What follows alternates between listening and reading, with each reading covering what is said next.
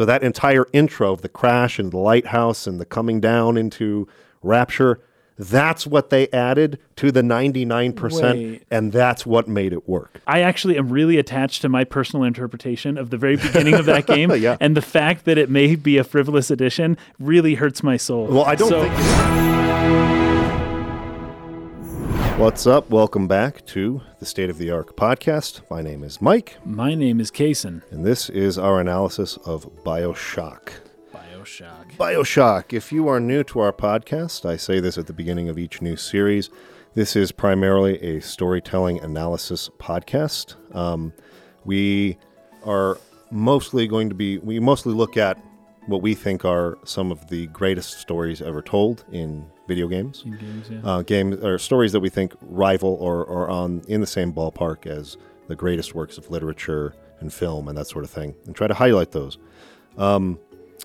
So usually in our first episode, we will dive into development history, get to know the developers of the game, the creators behind it, and what some of their intentions were. Then we'll play the game, and each week do it in a little bit of a book club format where we play a certain section. The audience also does so, and comes back and we discuss what we played that week. Yes, for that reason, we avoid late game spoilers until we reach that point in the game. Correct. So whether you have played the game before or not, you should be able to enjoy this without feeling like you're going to receive any spoilers. And specifically for this game, it's going to be really, really important that we do that. I'm going to try to be ultra careful in reading quotes and talking about dev history to not give away some of the bigger twists of the story, because they're very, very good, and I would not want to ruin that experience for anyone.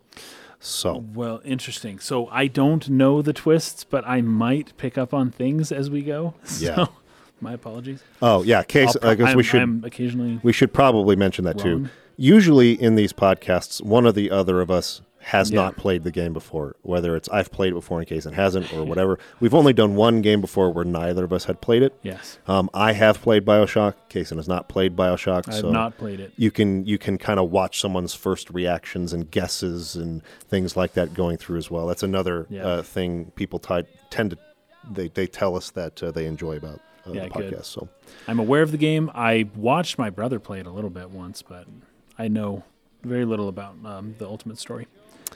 Okay, so I do know is that it's based, at least in part, on Ayn Rand's Atlas Shrugged. Yes, we're going to talk about that quite a bit. We are. In fact, I'm going to try to read that whole book this week, so we'll see what happens. All right. So in order to talk about the developers behind this game, we have to talk a little bit about the studio Looking Glass. Ever heard of this studio? Right. In the 90s. Yeah, they were big in the 90s, and their big games, I would think the biggest ones that pertain to or relate to BioShock in particular are System Shock. System Shock. And System Shock 2. Yeah. And then Ken Levine worked on a game called Ninja. The Shadows. Thief? The Dark Thief. That's it, not Ninja. The Sorry. Thief series, yeah. Thief, the Dark Project. Yeah, he worked on that one. So, the experiences on developing Thief and System Shock in particular really kind of led into a lot of the gameplay ideas that went into BioShock. And System Shock's a little more RPG-ish, I think, right? Yes, and but also kind of, I guess BioShock kind of has a little bit of a horror vibe to it too. Yes. For sure. But System Shock, I think, a little more so. Mostly, okay. You can look at BioShock as almost like a spiritual successor to the System Shock I had read that, series. and I was actually surprised to see that the spiritual successor to a thing became 100 times more popular than the thing itself. Like, wow, I don't know how often that happens. Yeah. Because I was looking this up just in preliminary research, and it's like BioShock this game sold like 25 million units, just this one game. Yeah, it was or 20. hugely Anyways, popular. The whole series has sold closer to 40 million, which is like, I didn't know it was this popular. I didn't know we were dealing with like a game that was in line of basically like Mario or Pokemon. Like, this is incredibly high selling game. Two things on that. First of all, one thing that I thought was really funny doing research into this was how many people were pointing to this game as being like the final proof. See, games can be art kind of a thing. Okay. I think part of that is what you're talking about. It was a mega seller like that, and not a lot of people have played something like Silent Hill 2 or Or you know what I Xenogears. mean? Yeah, Xenogears. And so there are a lot of people in the mainstream, I feel like, critics and things like that, making these types of statements that I thought were absurd and hilarious because it's like you haven't played a lot of games if that's what you think.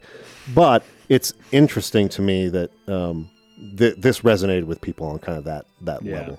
The other thing, though, was talking about spiritual successors being more successful than the original, or the spiritual successor, being more successful than the original game. I can think of at least a couple of examples. Dark Souls being a mega hit after Demon Souls. Oh, you're right. You're right. Yeah, that's and then like something like Xenoblade after Xenogears or that's Xenosaga. true. That's true. So it does happen from time to You're time. right. But, You're right. Anyway, Ken Levine, is kind of the brainchild behind BioShock. Yeah. And the lead developer on this game. So we're going to be talking about him a little bit and some other developers. But there was a specific interview, and he was asked, is Bio a true sequel or prequel to System Shock 2, or is it a spiritual successor? Ken Levine says BioShock has absolutely no relation to the System Shock series in terms of intellectual property, character setting, etc. However, it is inspired Right. by I think legally he's got to say that, of course. It is inspired by the open-ended design principles pioneered by Looking Glass. Irrational is dedicated to maintaining that tradition. So Irrational Games is the name of the division in 2K, Yes. which developed BioShock, which was made up of many, many of the people who came from Looking Glass. So he says BioShock is also being created by the majority of the team who created System Shock 2 and many of these games which helped inspire it. This group includes me, John Che, project lead, Steve Kimura, art, Mauricio Tejerina, who did art, Nate Wells, art, Ian Vogel, design, and Alex Kay, design. When Looking Glass went out of business, rest in peace, man, that place rocked and the world will never be, they never got the credit that they deserved. We were able to hire Eric Brosius, sound guru who created the sound for both System Shock 2 and the entire Thief series. So that, I guess someone who was contracted for those but wasn't a part of Looking Glass. Dorian Hart, who did design on Shock 2, Thief, and Terra Nova. And Sean Robertson, who did art. Darren Lafreniere, that looks like a French name to me, programming. And Sarah Virilli, design on Thief. So a lot of people who worked on either Thief, System Shock, Terra Nova, these were all Looking Glass games, kind of all came together within Irrational Games, which is a branch of 2K. I think it was 2K Boston for a while, but they ended up renaming it as Irrational at a certain point. Yeah. In fact, I believe Irrational Games, let me look at this real quick, because it says Looking Glass Studios was an American game developer based out of Cambridge, Massachusetts. It was founded by Paul Neurath and Ned Lerner as Blue Sky Productions in 1990 and merged with Lerner Research in 1992, became Looking Glass Technologies. It eventually became Looking Glass Studios. Following financial issues at Looking Glass, the studio shut down in May of 2000. So this is when a lot of those guys moved over to 2K, because I think Ken Levine went to pitch BioShock to a bunch of developers and something like that. And it was turned down initially because the game apparently Shock, what's it called? System Shock? System Shock 2 didn't sell all that well. So when he shows up saying, hey, we got System Shock 3, they were like, yeah, thanks, but no thanks, right? But he was really passionate about it, so he kept working on it anyways. But he couldn't actually put very much money into it. Nobody would invest. Yeah, so he tried to pitch it to Electronic Arts. As System Shock 3. Yeah. They rejected that idea because it didn't sell. System Shock never sold all that well. I think System Shock was a PC exclusive game. Oh, really? So that's probably a big part of the reason why. So they ended up making a bunch of games at Irrational in between System Shock 2 and BioShock, some of which they used as like experience to learn like the first person shooter genre, to get like, really familiar and to make sure that they knew their genre they were going to make right before they actually decided to do BioShock. Yeah. But the whole time it was something kind of in the back of Ken Levine's mind, something in the style of System Shock 2. That was really what he wanted to do. And they were kind of developing that even while they were making these other games, developing the ideas for it. And so the kind of core gameplay mechanic, and this is something he's talked about a lot too. And we've touched on this in previous podcasts. Do you go for a story first approach in design or a gameplay approach first in design? Right. Both, or maps first, or maps first if you're a Xenoblade developer, right? Yeah. Anyway, there's not really a right or wrong answer to which is correct. It's more just based on, what are you really trying to accomplish with your project. Yeah. Ken Levine is a gameplay first philosophy. Yeah. That's his philosophy in terms of development. He thinks you got to take care of your gameplay first, and then you build your story around that. I am a little shocked to hear that. Really? Playing BioShock. I picked it up. I played the first, hour or so of it. Like the gameplay is like interesting. I don't know, maybe it's just because it's from 2007, but in my opinion, the story far outweighs the gameplay, in my opinion. And maybe I'm just not a huge fan of first persons, though, really. I'm not either. Okay. Which is why I'm kind of so excited about this one, because despite the fact that I'm not a big first-person shooter fan, this game is still considered like one of the best games ever made. I mean, I think its aggregate scores are like upper 90s across the board, almost no matter where you go. It's like a 96 out of 100, almost, which is pretty good. I mean, that's one of the most highly rated games of all time. I'm not saying it's bad. Yeah, but the story seems to me to clearly be the focus, or maybe the reason why this game is so popular. I could be wrong about that. Maybe it was just the gameplay and people loved it. No, I agree with you. Okay. It is a shock to kind of hear that, because I think the story is what really stuck with people. People don't, when they talk about BioShock, they're not talking about the gameplay. They're not talking about the gameplay mechanics. They're talking about the story. And I was also shocked to learn how many iterations of the story this went through in development. Yeah, me too. It was a quite different game, even just like a year before. Yeah. It went through a ton of changes. A ton of changes. And it's like 5-year development, I think, from 2002 to 2007. And so they kind of came up with this gameplay mechanic first, which was this idea of 3 groups of forces. That's genius. Rock, paper, scissors almost. Yeah, right? sure. Yeah, so you've got you've got like a resource, like a drone that gets resources. Then you've got the protector that protects the drone. But then you've got the extractor. What would be the word harvester? For that? A harvester that comes and takes the resources from the drone while the protector is trying to protect the drone. Yeah. So, and those 3, you've got something of like a rock, paper, scissors kind of thing going on. Yeah. And that's genius. That's really smart. And to have the whole game like take place around those 3 things, I wonder if playing the game, it's not even really that apparent that that's what they're doing in the game. Right. But it's cool that that's the core of the whole like philosophy for development. Because as I'm playing the beginning of it, it's just like, you're killing stuff, you're playing a game, right? Things are trying to kill you and you're defending yourself. I don't see so much of the element of those 3, but I have approached something along the lines of A Little Sister, Big Daddy. I have approached the trio.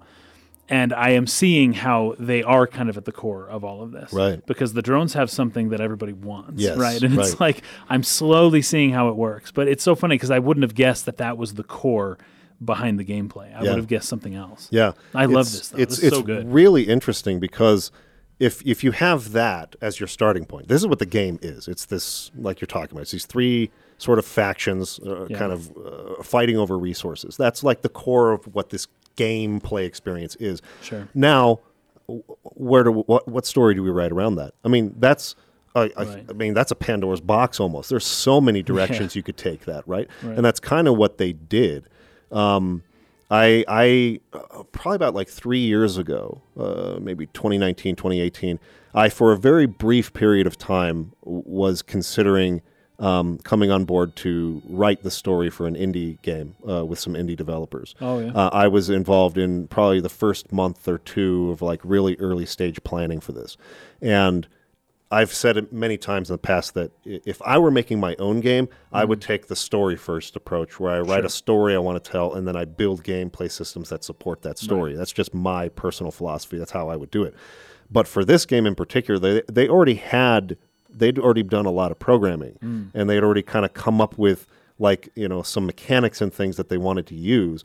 And so, I was trying to really ask them, okay, like I felt it would be better in that case since they had already done a lot of work. We should develop a story around some of these things you guys have already made. What do you think about if we add this mechanic to it? Is that something you think you could do? Because then the gameplay experience would more or less be this. It would be it kind of ended up being like a survival, like an outdoor survival kind of thing with some horror elements. And a first-person perspective. Okay, now I can start thinking of some stories that would like maybe support that gameplay loop. And so they had a lot of different directions they could take this. So one of the first ideas that they had, right, was this idea of a cult deprogrammer. So yes, I read this line. Yeah. This was kind of kind of creepy, actually. Yeah. Yeah, this is very good. So this is apparently something you can hire somebody in real life to do this. Yeah. Somebody who would go and like basically kidnap somebody who's like in a cult and bring them out and deprogram them from the cult and like reintegrate them into society. But there's some kind of dark places you can take this as well, which is kind of where they were hinting at going with this, was a senator or some kind of political figure who wants to deprogram, as an example. This wasn't something, I want to make sure this is really clear. This was not in the concept that they wrote, but it was an example that Ken Levine was sharing as an example of something that could have gone into the gameplay concept they had come up with. Yeah. Perhaps some senator who's, I don't know, say like a far right-leaning politician wants to deprogram their lesbian daughter or something like that, right? You're trying to like take somebody who is making these choices with their lives or feels this way, and then because of my the people I'm appealing to in politics, I'm going to reprogram, take that will away from them. Because that's another big thing in this game is the idea of will, like free will. Oh, sure. Right? Oh, yes. So that was kind of an early concept, and they sort of came to agree relatively early on into that concept. This isn't exactly where we want to go with this. This is probably a little too controversial and political. Yeah. Maybe we should change this. So then it becomes like a World War II, like a post-World War II thing with like experiments happening in an underground lab and like, again, a very different concept from what BioShock eventually became. It took another almost full going back to the drawing board story-wise before they arrived at the idea of Rapture and an underwater city and making the little sisters as the drones, the big daddies as the protectors, and the splicers as the harvesters. Right? But the three faction core gameplay is still there. It was there from the beginning. That was always what they wanted to do with it. But it took 3 iterations of story to arrive at one that they felt they could all kind of get on board with. Right? Yeah.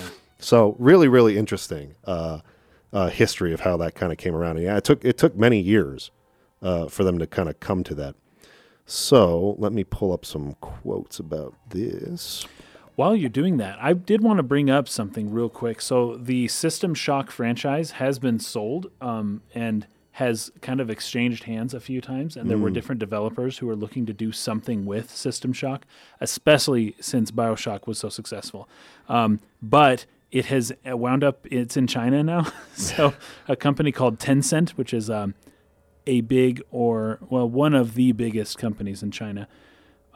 They currently own the rights for System Shock for the whole franchise. And I don't know exactly what they're going to do with it, but that's where it is right now. Yeah. Talking about how early pitches set the core game system against the backdrop of an abandoned Nazi genetics lab or a sci-fi environment. They got unearthed later. Yeah, they weren't exciting enough to grab publishers' attention. Codemasters passed on it, as did Atari and EA. Even when 2K, part of Take-Two, signed the project in 2004, the game was a shadow of what it would eventually become. So here's a Ken Levine quote. It was not Rapture. Andrew Ryan didn't exist. The Big Daddies and Little Sisters, as you know them, didn't exist. It was just this idea about game systems. Take-Two bought it on that basis, on the basis of the 3-faction gameplay system, not on the story. Wow. I'm not exactly sure why they did that at the time. I think it showed a lot of vision on their part.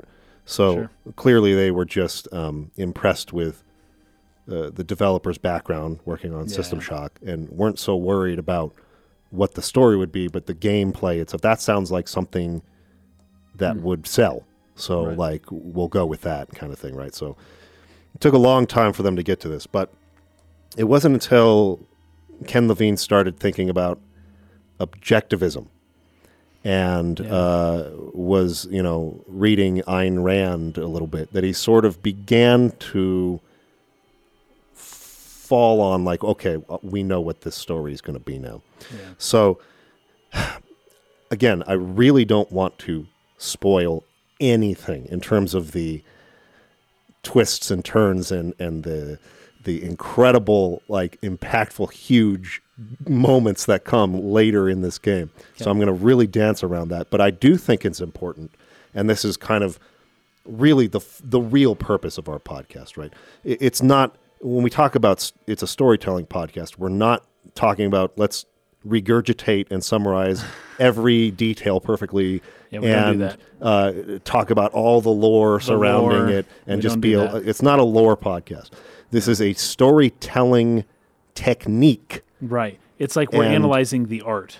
Yes. Within the game, not necessarily the who said what's and the internal lore. Yes. And the thematic core is what we're really trying to dive at here. So I think when you're playing this, it's important to kind of know what they were going for there. So, and one other thing, we have to say this a lot too, just because we're going to bring up certain philosophers or people and their ideas as we talk through the podcast does not mean we necessarily espouse the same ideas. Right. A lot of times we'll discuss it in a way in which we're having a discourse about it and we're trying to explore that idea to its conclusions and kind of so it may seem sometimes like, oh, are these guys, no, we're just trying to talk about it as freely as possible. So Ayn Rand is an incredibly controversial person, writer, thinker, and no, we do not agree with everything Ayn Rand says there, and neither is Ken Levine. That's kind of the main point here. Right. But a lot of those ideas are going to show up, and so we're going to talk about them, and we're going to suggest you read Ayn Rand in order to really get a full understanding of what this game's going for in terms of its exploration of objectivism, which was a huge philosophy of Ayn Rand's. In fact, that's something maybe we could explain real quick. Sure. So objectivism is basically the idea. It eliminates any type of outside forces that act on humans. Basically, it's saying objectivism says that there isn't a God, and that there isn't that the best way to get the most abundant life, the most abundant amount of resources is through a system that incentivizes greed, basically. So it does take into account human motivation, which is something that most ideological systems don't do. Most ideological systems say, hey, here's a great system, isn't it great? And then you say, yeah, but you're putting people who are not great into your great system, and they're going to break it and destroy the whole thing. An ideal that might not necessarily account for human failings and flaws, and how would that really work out in real life. Yeah. Now, so what Ayn Rand does with objectivism takes it's capitalism. It's very hardcore, laissez-faire, intense, libertarian, more or less anarchist, really, capitalism. which is just, whoever is like a meritocracy. Like if you're good at something, then you get money for the thing that you do. Completely unregulated. Unregulation, none of that stuff. That people will regulate themselves because the greed would lead towards them providing a service or product that didn't have issues, right? And you'll always get people taking advantage of that. And then, and then the absence of God is actually really important. It's not just that Ayn Rand was an atheist. It's that she does not like the idea of an external force like judging or of you doing anything that's outside of your own will. Whatever you want to do, and find a way to make it happen. It's sort of Nietzschean. It's like a will to power kind of thing. It's like, don't worry about somebody else who's telling you that you can't do something or that you shouldn't, that might be the word, that you shouldn't do something, like the superego, right? Yeah. Just do what you want as best as you can, and the greed will lead you to do it in a way that other people will support, as opposed to just, something like that. I'm trying to think of what else. All of you Ayn Rand people are probably going to tear me apart for this. It's capitalism, atheism, and greed being the primary motivator. Those are the three. And the more I talk, the more I show that maybe I'm not an Ayn Rand person who knows her philosophy inside and out. But that's it. Those are the three. It's more about the general idea. We'll get into more of the details, when they're necessary. But I think it's also important to point out maybe why. Absence of government, by the way. Yeah, absence of government. That would be a fourth one. No government, please. Yeah. So no government, greed, no God, and the last one is capitalism. Yeah. It's also maybe important to understand a little bit of why she might have developed some of these things. Yes, that's good. Being a Jew who was, a lot of Jews during that time period, of course, they lost their homes. They were displaced. Yeah. This is World War II time. Obviously the Holocaust is happening. Yeah. So there's certainly like a cultural sort of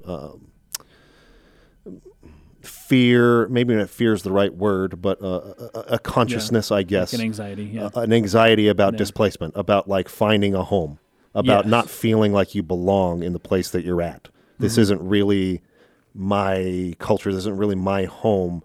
We need to find a place that's ours. Yeah. That sort of developed from that. And you can kind of see how fleeing from oppressive governments. Forces. Which she was in the Soviet Union. That's worth bringing up as well. She was under a horrible, oppressive, like communist regime that was just awful. And of course, her reaction to that is 180, complete opposite of that. The opposite total, extreme. Zero authority. Yes. Yeah, and I think that's important to bring up is that this game is not really setting out to be like a flat refutation of objectivism or Ayn Rand necessarily. And I actually like that it's not that, because it's not preachy in that sense, right? What it's more doing is showing how ideological extremes tend to be idealistic in a way that does not account for human failing. Sure. That does not account for the fact that when the rubber meets the road and this idea has to meet reality and it has to deal with real humans trying to live within those ideologies and those ideals, it tends to not go the way you think it's going to go as an extreme thinker who has kind of an extremist view. Right. Right? That's really more, I think, what Ken Levine is doing with this. Sure. Right? That makes sense. And by the way, any of you, because I know there's a lot of, there are a lot of people who are very sympathetic to Ayn Rand and like her a lot. I have, I am aware of a lot of people like that. So please comment, and because I know I'm sure that we both just butchered her philosophy and that you could do a better job. We're open to that. We aren't like prejudging. Well, we are a little bit, but we aren't intending to completely dismiss her completely. I would love to, read some opinions in the comments and people saying, hey, it might be worth it to bring this up because this would help make her philosophy seem a little bit different. That's fine. I'm totally open to that.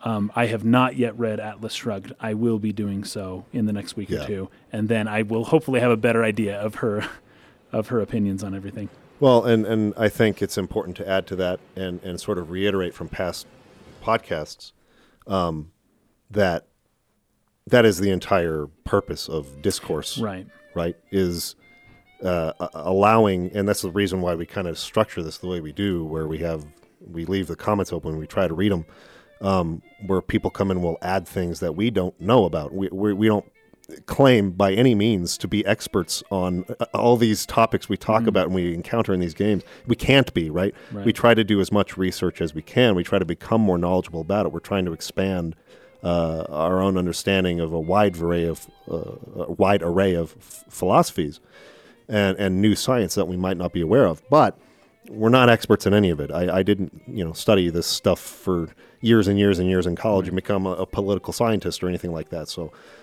we're going to be enlightened just as much from the comments and the audience. This is why this is a book club format. Right. We're not teaching you. We're starting a conversation, and a lot of things we're going to learn from what you guys have to offer.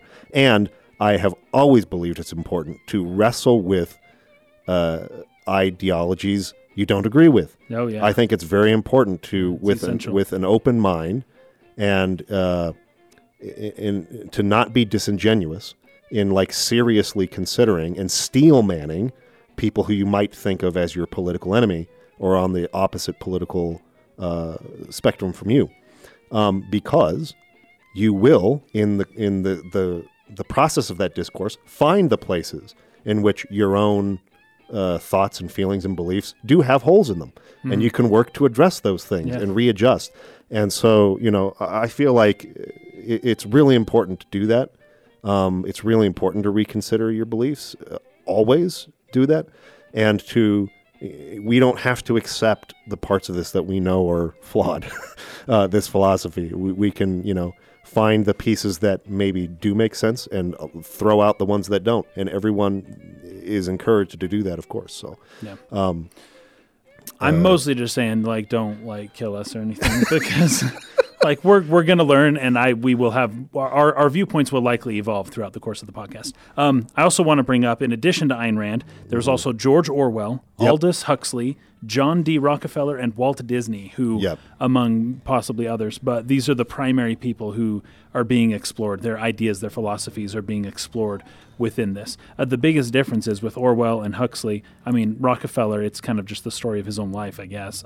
With Walt Disney, I don't know. He explored these things to an extent, but Ayn Rand was the utopian version. Yes. Whereas Orwell and Huxley were the dystopian, right? Yes. And in some ways, it's easier to write a dystopia. It's easier to envision a dystopia. So, kudos to Ayn Rand for trying to be utopian, but at the same time, utopias don't exist. I don't think and they so exist. You've got, of course, she's the one that you're going to pick on and say, here's where you're wrong. See, George Orwell got it right. Huxley got it right. But that's because Huxley and Orwell were being pessimistic. Yes, right. and anyways, to that extent, there's going to be some of that there.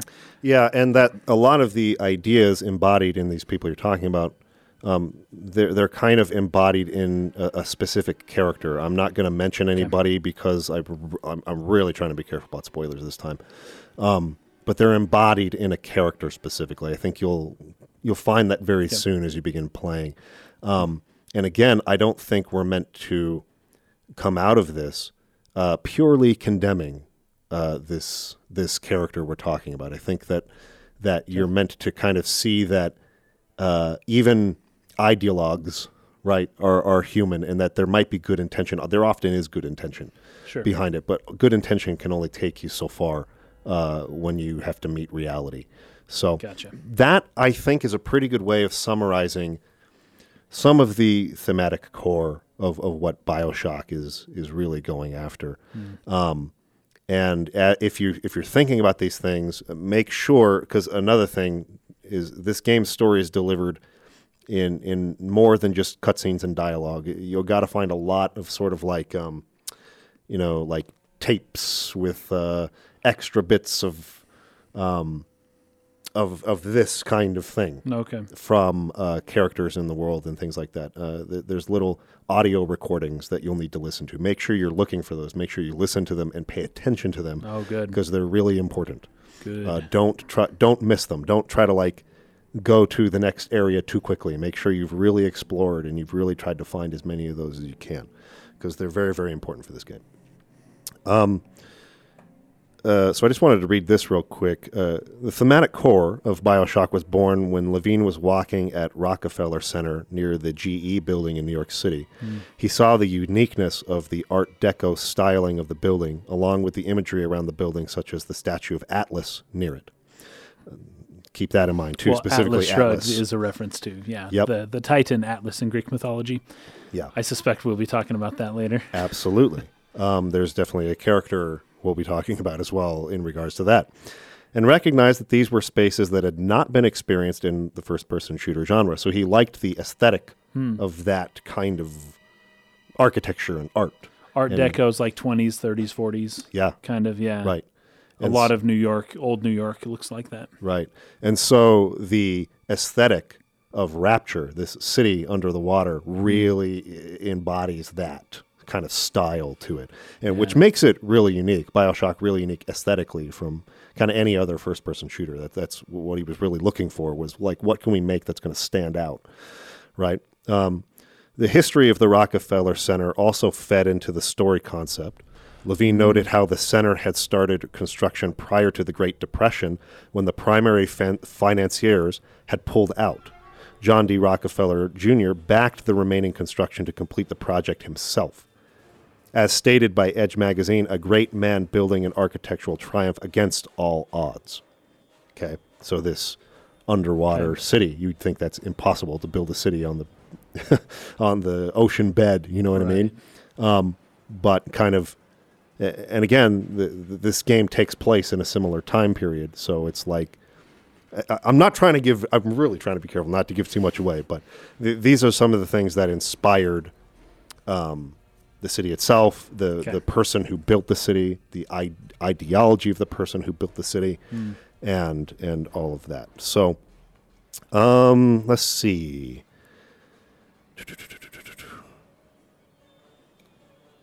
Let me do a switch there as I look for the next point I want to talk about.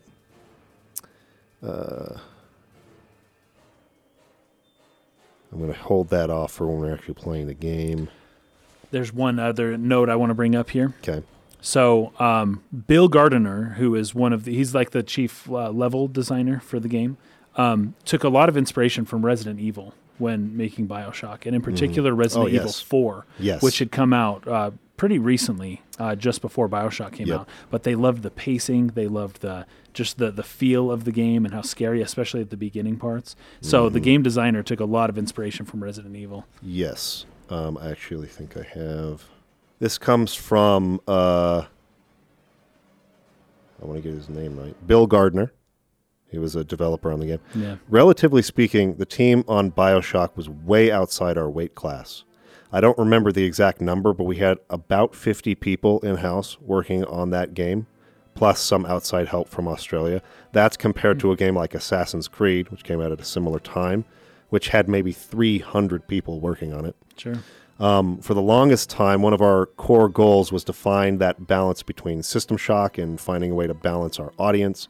Because System Shock, like I was saying earlier, was a little bit more of a horror, like a straight horror kind of setting. Given that we were bringing it to consoles, there were a lot of challenges there. Let's see. So they turned to Resident Evil 4 specifically because it was a horror game that had tremendous success on consoles. There's all these nods and all these little elements that I think you can see where Resident Evil inspired us to take the general complexity and amp it up. In a nutshell, Resident Evil may very much give me the confidence to say players can handle it. In fact, they're hungry for it. This type of experience, right? Because I think horror games maybe had been considered more of a niche, not like a mega seller type of genre, right? But it's Resident Evil 4 kind of proved that wrong. They really want to get more out of their environments, out of the combat, and out of the tools. And he speaks specifically about they were super inspired by the open-ended nature of the way they designed maps. Because like when you think of the very first little village square in Resident Evil 4, right? Where he kind of gets ambushed by all those people. There's so many ways to approach like surviving that. There's so many tools. You can go in houses, you can avoid that. You can pick up tools around the environment. You can run around and just sort of avoid people. There's so many ways to do it. And depending on how you choose to do that, it kind of changes what happens. Because, like, if you go into the house and try to get the shotgun in there, then you're going to bring out chainsaw guys, which are some of the toughest enemies in the game. I mean, they get up to you, it's like a one-hit kill kind of thing. Right, I remember that. So they're the scariest. Yeah, so like things change depending on how the player approaches the fight.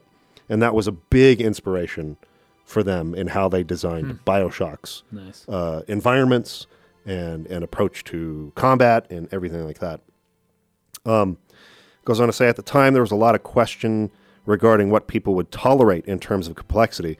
We were, because they're doing a first-person shooter, a lot of first-person shooters at the time were, even if they weren't on rails, they might as well have been very linear.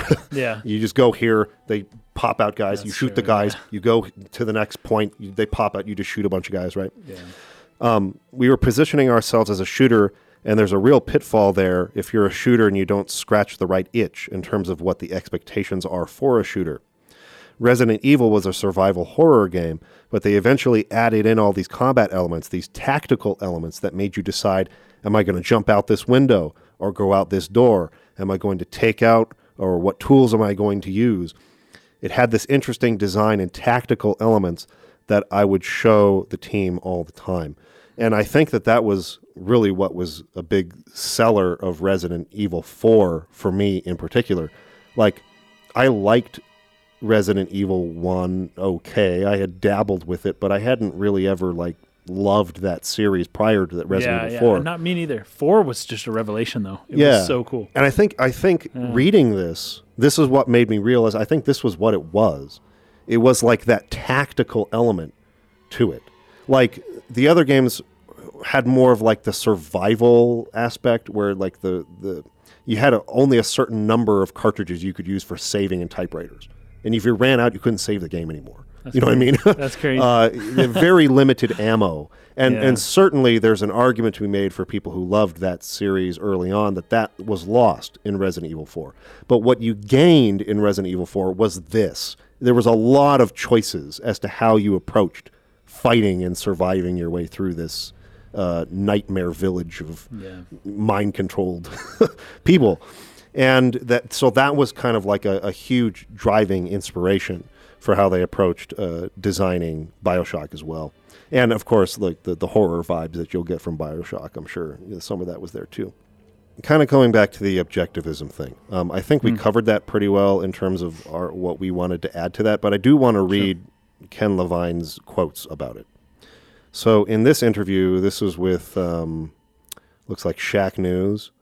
They asked him, do you think you gave up objectivism a short... Hold on. Do you think you gave objectivism short shrift at all? I'm not an objectivist. I'm just curious as to how you respond to that. Ken Levine said, I'm fascinated by objectivism. I think the problem with any philosophy is that it's up to people to carry it out. It could have been objectivism. It could have been anything. It's about what happens when ideals meet reality. If you had to sum up BioShock's story, that's what it is. So I wanted to just really like punctuate what we were saying with that quote from the horse's mouth, I guess. Yeah. Like, that's at the core of the theme of BioShock. He says, when philosophers write books, when they write fictional works like Atlas Shrugged, they put paragons in the books to carry out their ideals. I think this is very true. Yeah, well, in some ways, Ayn Rand's idea is that greed is a better way to act than virtue. Yeah. Or than altruism. Yeah. So it's like, because altruism, you just can't trust that people are always going to act altruistic. Yeah. But you can always trust that people will do what's in their personal self-interest. Right. And so through that, but then in illustrating that, she then maybe picks altruistic people. I don't know. We'll find out. We'll find out when we read the book. Yeah. So I always wanted to tell a story, put paragons in the books to carry out their ideals. I always wanted to tell a story of what if a guy wasn't a paragon? What if his intentions were really good, but at the end of the day, he was human? I think that's where the problem is. It's not an attack on objectivism. It's a fair look at humanity. We screw things up. We're very, very fallible. You have this beautiful, beautiful city, and then what happens when reality meets the ideals? the visual look of the city is the ideals, and the water coming is reality. So, I really great. like that That's line beautiful. quite a lot, because Yeah. architecturally, Rapture is really quite astoundingly It's beautiful. something else. Yeah, it's It's cool. really cool. Yeah. And it's buried in water. And that represents the reality of the fact that the ideals cannot be met because fallible non-paragons tried to carry it out. I can almost see a parallel there in the fact that this city is mostly underwater. And it's like, theoretically, you can build a city underwater. Yeah. But realistically, Yeah. eventually, the water's going to get in, right? At some point, right? At some point, the water will get in. If you don't keep fixing it forever, I mean, Yeah. there's going to be a leak somewhere. It's like there's it's just the ultimate hubris. I remember in our Final Fantasy X podcast, I talked about how possibly not smart it is to build your city over a river or over a lake, because it's gonna fall into the water. Yeah. Well, how much worse of an idea is it to build a city underwater, already underwater? Yeah. Right. And it's like you're asking for it. It's the ultimate act in hubris almost. Yes. And it's like, idealistically you could do it, but realistically the water's going to get into your city and you're all going to get flooded out. Yeah. That's interesting. 100%. And once again, like, we're discussing his opinion of Ayn Rand. I don't know. I almost am more interested in Ken Levine's idea of Ayn Rand than specifically Ayn Rand itself, at least for the purposes of what we're doing here. Sure. Right? At least his take is that, there's all these problems and he's illustrating them. And like, great, now it's time for the Randian people to refute that with their own fiction, like, great. Yeah. And this is kind of how a dialogue works. He's presenting one side of it. Yeah, exactly. And another thing I kind of want to bring up too, because we started to touch on this, talking about Ayn Rand's Jewish background. Oh, yeah. Ken Levine also comes from a Jewish background. Oh, okay. He considers himself culturally Jewish, not religiously so. Not religious. But he grew up in New York, around a lot of Orthodox Jews in a culturally Jewish area. And he admits that this is something that maybe wasn't intentional, but maybe subconsciously kind of made its way into the game. It's something he admits to after the fact, not something he was like really thinking about while making the game. But kind of some of those ideas I was talking about, that sort of like anxiety about displacement, not feeling like you have a home, worrying about what happened in history. Could that repeat? Could it happen again? So in some ways, he's very sympathetic to Ayn Rand, yes, and to her opinion. Because in Atlas Shrugged, there is a place called Galt's Gulch that John Galt, it's his escape. He's escaping from government. He's founding his own little utopia out in, separate, away from government regulations and stuff. And that's very similar. That's basically what Rapture is in Ken Levine's work, is like, it's more or less Galt's Gulch. Right. I mean, and you'll see this in a lot of the names of characters. They have very kind of traditionally Jewish names. Oh, really? Okay. And so look for that too. One thing, if you haven't seen our podcast before, Kaysen has done a lot of reading and a lot of research into symbolism, and so I'm really interested to see. This game is going to be crazy, man. Yeah. I can already tell. I'm an hour in, and I've just got pages of notes. I'm like, it's everywhere. You're seeing like posters and like ads and just the names of things and statues, and it's all so meaningful. Yeah. And so I think it's important to kind of have this context, some of the Jewish cultural context, to look for that, and you can kind of see what you can pull from that too. Good. Another thing that I thought was really interesting about this game, and this seems to be true about a lot of things that kind of end up being lightning in a bottle type experiences, where it's just like a lot of things go wrong. Almost everything seems to go wrong, or it seems to indicate it's not going to be a success, yet it's a success anyways. All the experts seem to think, this isn't going to work, this isn't going to be good. And that happens a lot. And then it just culturally explodes. Yeah. Did you know the Beatles, when it was some of the first people to hear the Beatles perform initially before they had signed on any records, and they said, this music's a fad, it's on its way out. Like guitars and stuff. Like, no, that's not going to do it. And it's like, there's a quote, I think it was at Time. It was either Time or the New York Times, one of the two, that ran an article in October or November of 1903 saying that man would not achieve flight for centuries. And 1 month later, the Wright brothers achieved flight for the first time. Like, that this happens. This happens all the time, where all the experts agree and then they're all wrong. Yep. Yeah. Absolutely. And so they went through these. The development was just very much not smooth. Yeah. People disagreeing within the team. I know that this is probably true of a lot of people who are maybe a little bit more in the know about Ken Levine and like just development history of games and do a little bit more study on developers themselves. He's a little bit controversial in terms of the crunch he puts his teams through or has done in the past. Yeah. Not making a working environment that's really conducive to the mental health of the people. A lot of his employees didn't seem too excited to work with him again. Yeah. After that. Right. And because it's in part like, you go through a crunch time at the end, when you're getting your game ready for launch. But he was able to convince the publisher to delay the game, to give them a few more months to keep working. Yeah. And that you would think that, okay, guys, we got time. We can do this now. Let's not, slave away. Let's not kill ourselves trying to get the deadline. Instead, Ken Levine said, oh, sweet.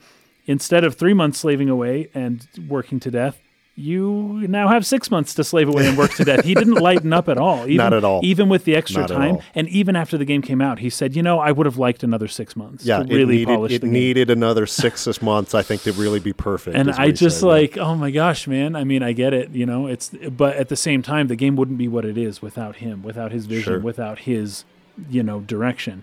And so, I don't know. I get not wanting to work for him anymore, but at the same time, you want to work for somebody that's making waves, and Ken Levine made waves. Oh, certainly. And I mean, they were told multiple times, whether it's by playtesters, by internal people in 2K. I think he was approached by somebody who put his hand on his shoulder and basically just told him this game's going to be a failure. Sorry to break it to you, man, but this isn't going to work. I wonder who that guy was. In fact, I think I want to find that quote exactly and read that because I thought it was really great. That is great, man. On one of the interviews on BioShock, the collection, you described watching a focus group play the first game without understanding it or even liking it. He said, the focus group test guy sort of patted me on the back and said, sorry, this game is going to be a failure. That was one of those moments where you either accept the fact that somebody tells you you're a loser or you double down and say the fight's not over yet. Though, I had heard that in testing, this game did not test well. No. That people really didn't like it when they first played it. And that was before they made some changes after that. But I really wonder what game did those people play? Well, he goes on to say, this is really interesting. He said, before that focus test, did you regard the game as finished? He says, it was essentially done. We thought it was good. We thought it was cool. We thought it was BioShock. 99% of what you see was already there in this playtest. So what few things did they tweak? This is fascinating. We came in on a Saturday. It was a Friday night, the focus test. There were 8 of us sitting around a table. We're all miserable. We're like, well, what do we do? What do we think is missing? Because we can't make something new. What is already there that they're not connecting to? We decided it was who they were, what their identity was, connecting with the character. The main protagonist. Sure, right? but it's POV. It's first person. Right. We came up with a very cheap way to add the opening scene, and I'm going to say this because it's just the very opening scene, so it's not really spoilers. With the plane crash, so that wasn't there in the original sort of really? testing. They added that opening with the plane crash. Wait, I wrote one line. We had this idea that you'd be smoking a cigarette on a plane, which set the time period really well. Because, of course, today you can't smoke on planes or any public space like that. And that time period you could. We wanted something right away that would not just say it with text, but would put it in your soul. So that entire intro of the crash and the lighthouse and the coming down into Rapture, that's what they added to the 99%, and that's what made it work. Which is crazy because this is one of the best intros in the history of video games. But here's fantastic. Okay, so this is crazy because the way that you read that makes it sound like the intro is more or less disconnected from all the rest of the game. But it feels so integrated. It feels so almost at the core of what they were doing. So I think what they did is they took a thematic idea. They took a core of their work and extracted out the idea of the prequel of this plane crash happening from what they had already had going on. Because I actually am really attached to my personal interpretation of the very beginning of that game. Yeah. And the fact that it may be a frivolous edition really hurts my soul. Well, I don't think it is frivolous, though. I think he's saying that it was everything. It's small in the scale of like what was left to do, but it connects. It connects things. Yes. Okay, good. Exactly because right. if it was frivolous, then that means my interpretation is certainly wrong. No, I don't think it is. Okay, good. I think what he's saying is that we had to find a way to get people to connect to this great game that we knew was there, and they weren't doing it. So this intro was what got it there. It's what connected people to the character, to the city, in a way that made them invested in it. Without that intro, they weren't getting there. Okay. And so the intro was everything. Well, I'm excited to talk about what the intro is, because the intro is everything. Yeah. And that is so shocking to hear that was almost an afterthought. I just can't even, because that is what makes it. Yeah, I mean, seriously, we've talked about a lot of intros in the games we've covered. And how important, the most important part. How important the hook is to the story. And that's why there's always so much symbolism in an intro, because you really have to like pack so much meaning there as people are going through. And like, it's almost like when you're writing a book, chapter 1, page 1, paragraph 1. First sentence. The very beginning is so important. It sets the tone for everything after it. They talk about this all the time to authors writing books.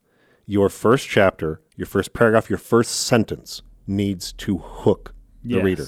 The very first sentence they read, they have to go, oh my goodness, that's crazy. What happens next? Why, yes. Because if you don't hook them right away, it doesn't matter how good it gets. Yes. Right? In chapter 20. Yeah, right. Yeah, it doesn't matter. You've got to hook them right away and set up the promise. Your intro is your promise to what they can expect if they stick with it, if they give you a chance. It's almost like it doesn't actually matter what you do with the other 19 chapters of your book. If chapter 1 is really well crafted, people will read the whole book. Yeah. And they will probably love it. Yeah.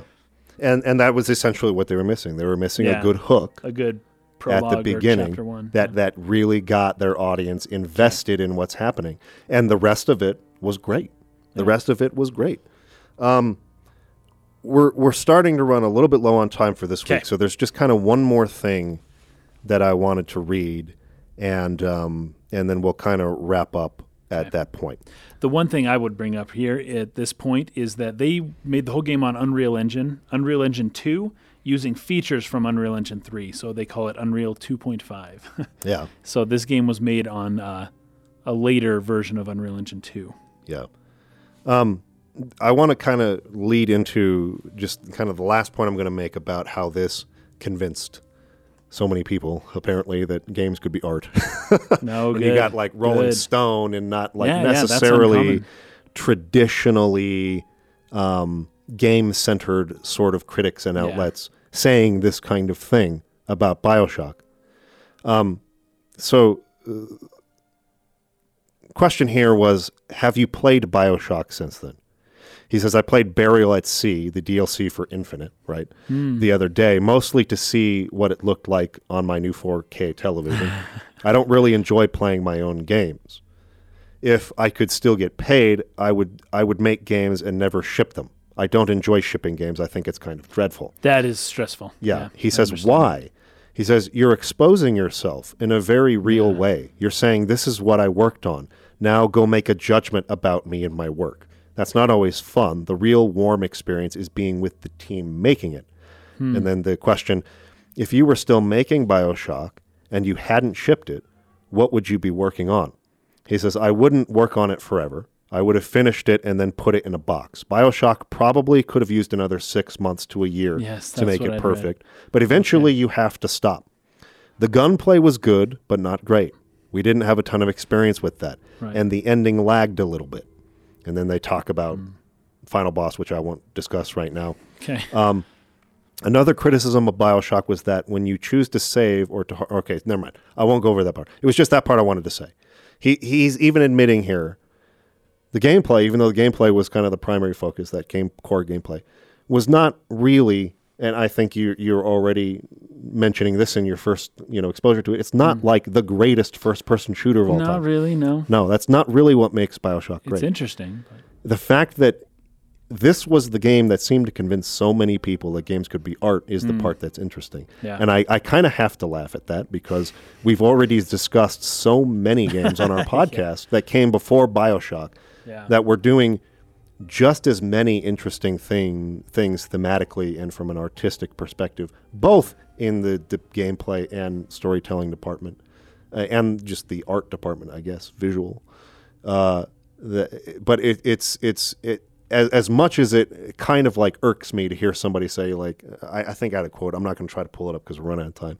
Like, this is the game that finally proves it. It's like, dude, you haven't played Silent Hill. You haven't played Shadow of the Colossus. You haven't played, some of these Final Fantasy games we talked about. There's so freaking many. But that this is really at the core of what we're trying to do on the podcast. And that this is a perfect candidate. This game is a perfect candidate, whether you enjoy first-person shooters or not. I don't. It appears it's not your favorite thing in the world either. Not really. I've gotten some mileage out of them in the past, but I'm not that good at them. Yeah. Really, is the problem. Yeah, and I don't love them, right? Yeah. Nevertheless, this is the type of game that I think people who appreciate games for the reasons we do must play. I think you cannot be a person who appreciates games as art and not have played BioShock. So I extend this as an invitation to those of you who watch our content because you like JRPGs, for instance, to play this game with us. It's really that good.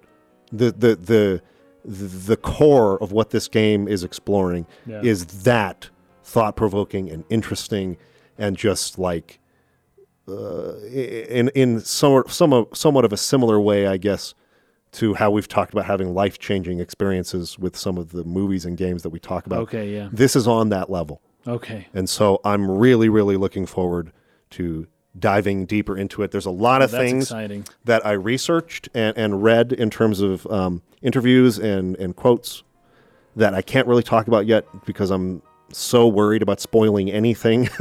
But I will bring them up as we go on. So this was a little bit shorter of an episode as an opening or as a lead-in and a development history, but we will bring up some more points as we go through it, just for the fear of not trying to spoil anything. Okay. I've got a few things right here at the very end. We've got this wonderful. This, as far as I can tell, other than the books that we've mentioned or the philosophers and writers and people that we've talked about. I feel where I'm going, just so everyone can get into my headspace with all of this. I've played the first hour, and so far we've got Atlantis, which is obvious, Noah's Ark, the Tower of Babel, just general hubris, Gnosticism, and the Greek Atlas, the Greek legend of Atlas. And that's just, first of all, some of those should be very familiar with things that we've talked about in the past.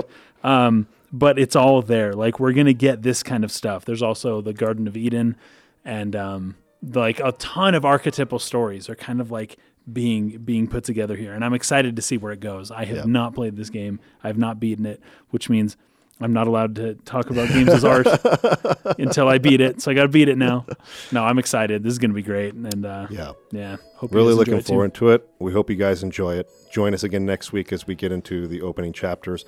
We haven't been as good at this lately. I'm going to make sure this time that I give a breakdown to you so that of like what to play up until when? For the whole series. And hopefully when you upload it, you can put that into the pinned comment. Like, this is where to play up to, and you'll know each time because I've sent it to you ahead of time. Because he hasn't played it, so he doesn't know what to expect. So I'll try to get that to you real soon. And so look for that in the pinned comment. All right, everybody. Thank you very much. We appreciate you, and we will see you again next week. Peace out.